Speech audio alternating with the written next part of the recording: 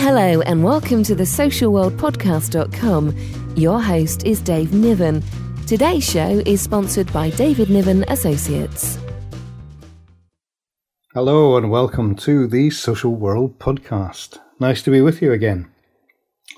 Now this is a weekly program that you can get on socialworldpodcast.com. You can get it down from iTunes, Stitcher, Podfeed. You can tweet us at Dave Niven. And today, the whole podcast is going to focus a bit on the media itself, but also what's going on this week in social work and the implications for the future. I mean, it's suddenly grabbed the headlines, child sexual abuse again. We've been looking at the setting up of an inquiry. We've been looking at Elizabeth Butler-Sloss being appointed and then withdrawing, and we still don't know who yet's going to head up that inquiry. We've had the head of the Association of Directors of Children's Services saying that a lot of social workers turned out newly qualified are crap, and the firestorm that has caused within the profession. We've had the 650 people arrested, which is just unbelievable, in Operation Notarize, coordinated by the National Crime Agency. I mean, and it involved all 45 UK police forces, and 400 odd children were actually taken into some form of safe custody, and 127 of them, we are told, were considered to be at risk of serious harm. Only 39 of the 660 men arrested were actually on the on the sex offenders register, which means that the vast majority were completely and utterly unknown to the police beforehand for this particular type of offence. It's just staggering, the numbers again. Here we go. I mean, in the wake of Jimmy Savile and in the wake of all the publicity, this is what's generating it. Now we're going to get, I've said it, I've got to say for some considerable time now that this problem has certainly not peaked. We are going to experience more and more and more people coming out the woodwork to tell us their terrible stories. We're also going to hear much more police activity with tip-offs coming to them. I mean, at the end of the day, this is just going to be a staggering thing. And I think we've got to recognise that there's so much need to get on with this national inquiry and create systemic structures that, there should be no expense spared. The costs to the children and families are enormous. And just think of this. Look at all that police activity that's just taken place where there's 600 odd people are arrested or alleged to have been involved in child sexual abuse. And that's just this time. But think of the knock-on effects and costs too, not just human costs, which are the biggest, but costs, financial costs to social services, picking up the pieces in these families. Health service, picking up the pieces in these families. Education, because all these children still go to school and are going to have to be actually, there's going to be problems there about their learning, about their whole education, about their whole childhood. I mean, what I'm trying to say is that the extra costs here, hidden, but are going to be enormous in terms of pressure, work, people needed, professional help, therapy, family rescue, call it what you like, mental health in children's cases. It's just going to be enormous. And though the sooner we actually accept that this has now got to be part of the nation's healing expense, the better. Now, rant over, but honestly, it just fires me up so much.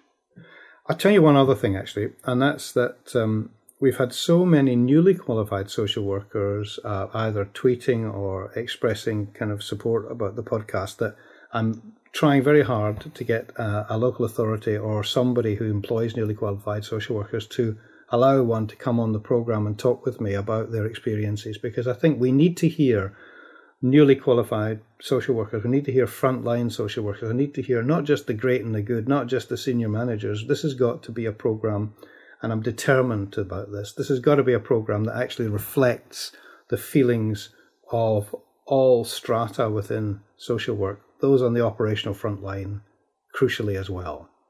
And given this week's comments about newly qualified social workers and the education system that produces them, I'd really like to hear what some of them actually feel about it. So please give me your feedback. There's something called SpeakPipe that's beside every particular podcast, every blog that I do on the website, Social World Podcast. Give me some feedback, newly qualified. So let's hear your voice. Now today, I am delighted to be able to introduce somebody that's going to help me produce a program and training for social workers speaking to the media. And that's Dr. Kieran File. Now, Kieran's a media linguist and he's a communication consultant. He did his PhD in the language of media interviews, and he looked at the ways where interviewers and interviewees behaved to achieve what he calls public performance goals. In other words, to actually get the message across. Now, at the moment, he works with high-profile professional athletes, helping them being interviewed in the media. And he now is going to work with social workers at managerial level and on the front line to help them develop strategies for dealing with the demands of interviewing. But also, from my point of view, it's brilliant, because if he can help social workers gain the confidence and experience to actually speak in the media, my passion, if you like, my goal about getting far more voices in the media of social work and hearing all the good news stories, hearing the successes that social workers achieve, will be vastly improved. And so I think that Kieran is going to be a welcome addition to our team. So I advise you to listen to Kieran's interview. It's really interesting. His views on not only just social work, which is a new profession to him, which is there's fresh. It's a fresh view. But from his point of view about communication and linguistics, it's fascinating. So here's the interview with Dr. Kieran File. Okay, Dr. Kieran File with me today. Kieran's going to join us in the media training, and that's a fantastic complement to the training that we offer, because Kieran's academic background is in linguistics, and he is, although new to social work, he's certainly not new to analysis and looking at the impact of words and the impact of language in the media, and that in social work is what we really need to have a good dig at. Welcome, Kieran. Thanks, David. Good to be here. Yeah. You've had a look, I know, a bit of a look at the world of social work up to now. What's your first impressions about the image of social work in the media that you've come across? I think that was one of the first things that I really noticed was that the primary coverage of social work seemed to be quite negative, almost similarly to the coverage of politicians. And so you could see that for the people who are working in social work to be reading these things, it would be quite a difficult thing to read especially when you're trying your hardest to make a difference in the world. Well, I think it's quite obvious that the coverage of social work is predominantly negative. I think there are some people out there fighting the good fight in editorial columns, but typically when social work is in the media, it is when something has gone wrong. So there is an adversarial negative coverage trend in social work, and I think that needs to change. Okay, Kieran, that's fine. I'd like to drill down a little bit further into what you were saying. Now, let's look at the written media to start with and the way that social work's actually presented. Could you just say a little bit, given also maybe the context of the history that you have in this field and what you've did before and what you can therefore bring to analysis of social work in the media? For my PhD research, I looked at the language use of sports players and interviewers in televised sports post-match interviews in particular. And so my main goals there were to analyse what players were doing, analyse what interviewers were doing, and then try and create learning materials to help athletes and interviewers conduct more engaging post-match interviews. The key principle behind the work I do is that it's research informed, so I need authentic data, I need authentic interviews, and I analyse these interviews to see what people are doing in them. So if I had to bring these skills to social work, I would then need data, actual interviews, actual print media data, where I can then use that to analyse the trends, the way language is being used, and the role language plays from both the media side of things, but also from the social side of things. And I've initially looked at print media stuff, it's very initial at the beginning, at the moment, but there were some interesting trends already that started to develop from initial analyses. Mm-hmm. Would you pick out one or two, maybe? I was really interested in the way that print media in particular, I collected, for this particular analysis, I collected 30 stories from BBC, ITV and The Guardian, which all featured the phrase social worker in them. And I just wanted to see how social workers were being reported in these stories and what sorts of things they were being associated with. And I was really interested to see that the language choices that print media were using seemed to construct social workers as quite emotional beings acting off whims. And that was really quite interesting, because a lot of the experience that I've had since being involved in this field has been that there are very professional systems in place, and that there are very measured cases, very measured systems that social workers abide by, and yet these systems are not really being referred to in the print. Instead, social workers are constructed as wanting things or desiring things or doing things that break families up, and not having any kind of reasoning behind this. Yet, as probably you know, and I certainly know now as well, that that's not necessarily the case. Okay, so having kind of at first look, let's be honest here, so it's first look, seen that there's rather a kind of a negative and almost vague kind of description of social workers in the media. What would you say the work that we can do now could be that would help the situation improve? I mean, obviously teaching social workers how to speak in the media, but would you say that it would be worthwhile actually also making our research available to journalists? I think exactly. That's exactly the one. This is an interaction. Whenever the media is involved, it is an interaction between two institutions as such. And in social work, we've got the journalistic institution that meets the social work institution. And if you are looking for improvement, then it's you need improvement from both sides. So absolutely, journalists should be involved. They should be.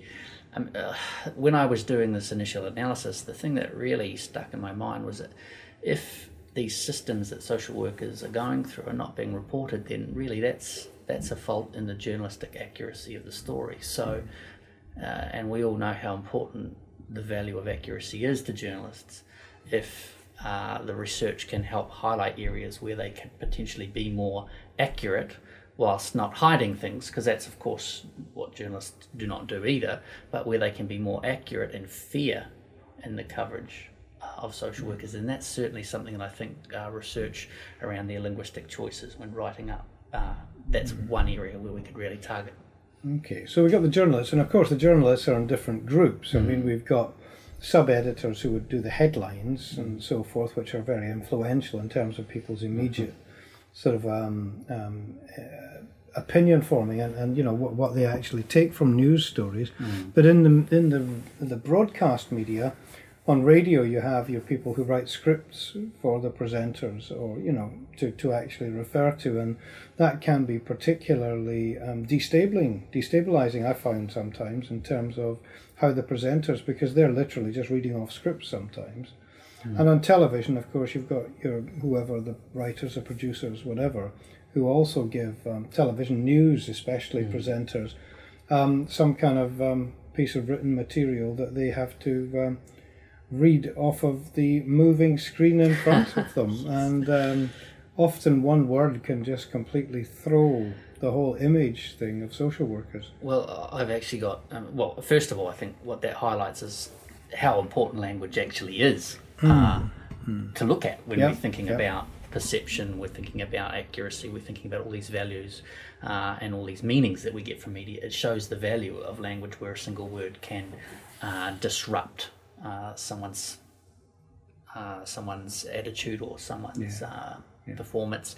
I've got an interesting story from my own experience with regards to that as well. I was interviewed in New Zealand immediately after my PhD was submitted and accepted, and I was interviewed on a breakfast show, and I was waiting on the phone for the interviewer, and I was sort of introduced, and I was listening to the introduction. The introduction went something along the lines of, post-match interviews, the players are so boring and dull, they never say anything original, so Kieran, is that why you did this research? And so instantly that's positioned me as someone that thinks sports players are dumb and dull and boring, and that's of course not what the research showed in any way, shape or form, and it's also not what I believe. And if I harbour working with sports players, it doesn't really make any sense for me to join in with this. So it does highlight the importance of language from editors, copy editors, journalists, and all the way down to social workers as well, and what they are actually providing for journalists. No, absolutely. And I think too, you would probably agree, and maybe in that particular case now in retrospect you might have agreed too, is to try and have a conversation if possible with the journalist to determine what their question might be. I mean, they won't, as long as they're not interviewing you in a kind of adversarial way to try to pin blame, which some people might. But if they're looking for information, I mean, in my particular case, when I was elected to be the chair of the British Association of Social Workers, I gave the first interview to a newspaper reporter, and he came along and he to meet me in my hotel room and asked all sorts of questions about what I was going to do during my term of office. And I told him about training, I told him about promotion of social work, I told him about trying to get more members for our association, all the different things that you think you would normally do. And it was about half an hour, and I thought I did very well. And just as he was leaving, he turned to me and he said, "David, by the way, I believe that during that you've said that you're going to take child protection as a theme of your term of office. Is that correct?" And I said, "Yes, it is actually." And he said, "Much to do?" And I said, "Oh yes." "Fine," he said, "thanks very much indeed." Off he went. The next day, page 3 of the newspaper had the headline, "New Social Work Chief Targets Perverts." And so if I had the nous that I do now to be able to say, "Look, how are you going to actually frame this interview, please? How are you going to introduce it?" Because, I mean, to my mind, although that wasn't accusing me of anything, it certainly skewed what I thought was the content in such a way that it might have made people of a more salacious kind of point of view look at it and then think, well, what's all this about training? What's this about whatever? Yeah, and there's a lot of lessons, I think, in that regards too. I think one of the key ones is really being aware of the fact that anything you say to a journalist might be reported, even if it is an offhanded comment as they're walking out of the door, as was this experience here. And I think that awareness can be really improved with a particular group through the research-informed approach in many ways. If you have someone who is able to pay close attention to the behaviour of journalists in a particular area, the way they report, the questions they ask, the directions they go in, then that's really valuable to understand from the interviewee's perspective, because then you can prepare yourself for a lot of eventualities. No, for sure. It's just a question of experience and confidence, and I think let's just add now a bit about what we might be offering social workers and others in our training the one or two of the things that we might be offering and why we think it's important. I mean, I think we've virtually agreed, correct me if I'm wrong, Kieran, but okay. I think we've virtually agreed that what we want to offer social workers, if you like, the frontline social workers, the basic grade social workers, is how to give interviews about good news, how to talk about positive things, how to talk about success stories. I mean, I'm very, very clear, and I believe you are too, that if there's anything to do with reputation management, if there's anything to do with a crisis, then there are people at a much higher pay grade who have got to deal with that, and the senior managers, and that's definite. The social workers should not be placed in a position to actually make an apology or to go into reasons for why an entire institution did something.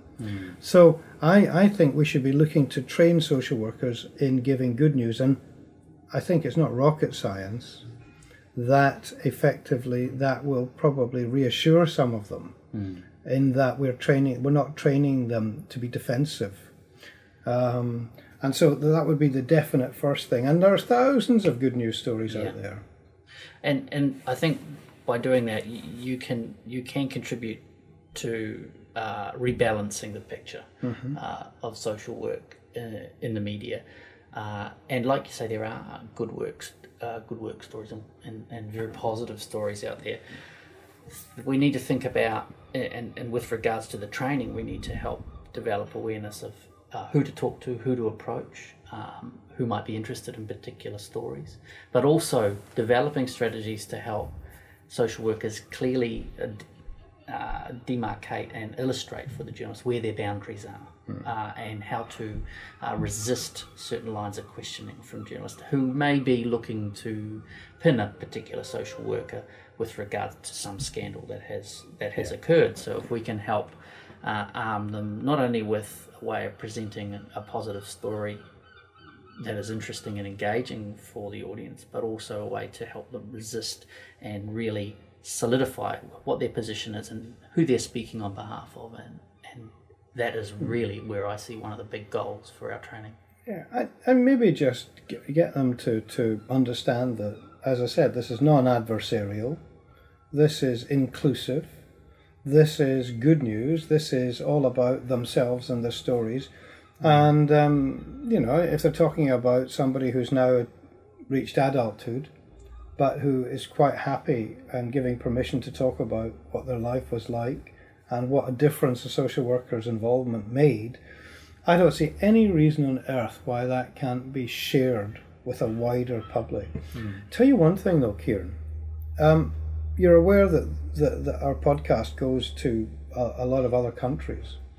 I'd like to make a call out to anybody who's listening in other countries to let us know what your way of dealing with the media is in social work in your country.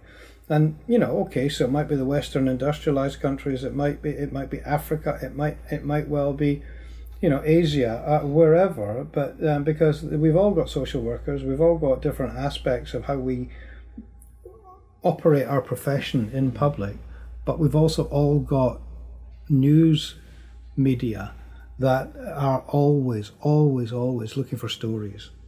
So I hope you'd agree that'd be a good to have a call out and get some feedback from other countries. As far as I'm concerned, that would be very much part of the research base that we would be developing this training and these training modules from, would be not only hard news data from stories and interviews, actual interviews, authentic newspapers, but also the insights of those people who engage with the media on an infrequent basis, but also on a frequent basis. It's really important to get this inside information so that the picture that we're developing of social work is not just from our data, it's not just our own look at this data, it's also from those who are living this profession.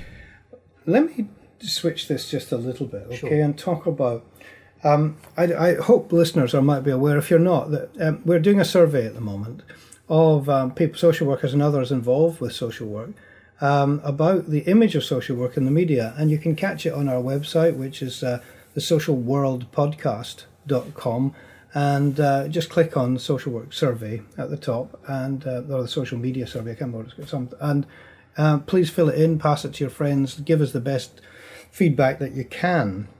But Kieran, you, from an academic perspective, have actually got a clear plan now about how you might be looking to start analysing this data. Yeah, I certainly have. I mean, we've both, the survey's set up to provide us both with quantitative data, which is nice and neat and easy to analyse, but we've also got some really, really rich qualitative data where people have provided comments with regards to the questions around the presentation of social work in the media, who should be presenting, what sorts of stories we should be offering. So all this qualitative data, it's really rich because it's come from social workers themselves. And so the plan is to now take this data and really ask it questions and really mine it for trends, so we can get a general picture. But also it's really nice to look at outliers too, and outlining experiences that go against the trends. We can really look at that and then analyse the context. If someone's had a really, really positive perception of social work in the media, and that would be going against the trends that we're seeing in the survey at the moment, then what were the circumstances surrounding that positive impression? Have they perhaps had a manager that has allowed them to speak about positively in the media? Have they had positive experience from a journalist? Then if we can start mining the qualitative data and really looking for trends with regards to why someone has maybe had a positive experience, then that can be really rich with regards to helping develop a picture about social work in the media. Okay, so please help us out. Look out for that survey. Fill it in if you can. That would be really helpful. Already we've got hundreds of responses, but we want more. The more, the merrier, but also the more substantive our position can be when we report back the findings. Okay, getting sort of into one of the last one or two final areas to talk about. The individual themselves, this mythical person, this social worker, this frontline person that we want to help train to be a spokesperson, if you like, or just to essentially be able to reflect positively about social work in the media and balance the books a little bit. What kind of confidence measures do you think we can begin to input to sort of help them, if you like, demystify this? Because an awful lot of people have got this idea that it's terribly stressful talking to the media. It's terribly stressful being interviewed on the radio or wherever. Obviously, we would disagree, but it's easier said that rather than actually demonstrating it. So I'm just wondering what some of the confidence building techniques that we might be using. I think you're right. First of all, about people's perceptions. I mean, people tend to focus more on the risks than the rewards from speaking to the media, and there are a considerable number of rewards for anyone who gets a chance, an opportunity to represent themselves and their profession in the media. I think in terms of confidence, what the training is aimed at doing, if you like, is building confidence. And so what we would be doing is giving them an awareness of what they're likely to encounter through example interviews, through particular choices you might need to make, and analysing contexts. If you're, say, in the midst of a pretty difficult situation, how do you use language to redirect the interview? And we'll be giving them both awareness and strategies, and that's the key thing that is developed out of the sports training that I did. It's about building awareness, because with awareness you're more empowered and you have more of an understanding, and you can become more comfortable, and more comfortable means more confident. And so really and it's important too when you're establishing material to build awareness, that this material is authentic and it comes from a research base. It's all very well to have someone talk about their experience, but they are just one person who has lived the life. If we have a research base that we can draw from a number of different perspectives, and that strengthens the message and the knowledge that we're trying to build awareness around, and also it provides a greater base of strategies for presenting self and handling media, and also taking advantage, getting rewards from it. One final thought then, Kieran, okay, for the listeners who might well be interested but not quite sure about to take that step yet. Bit of reassurance from you?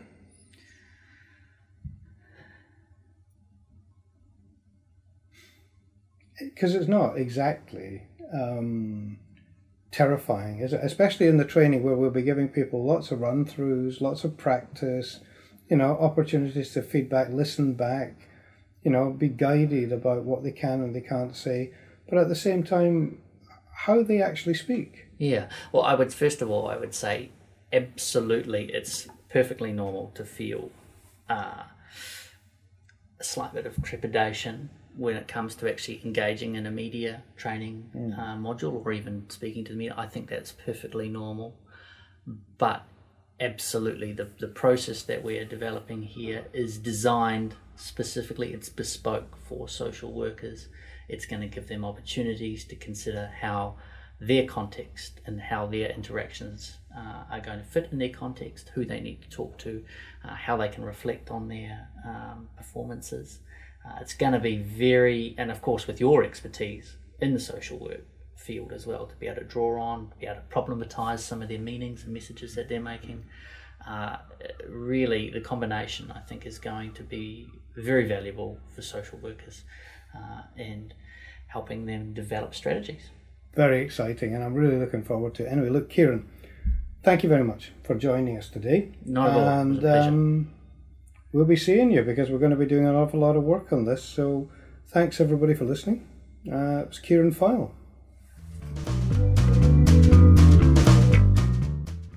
Right, there we are.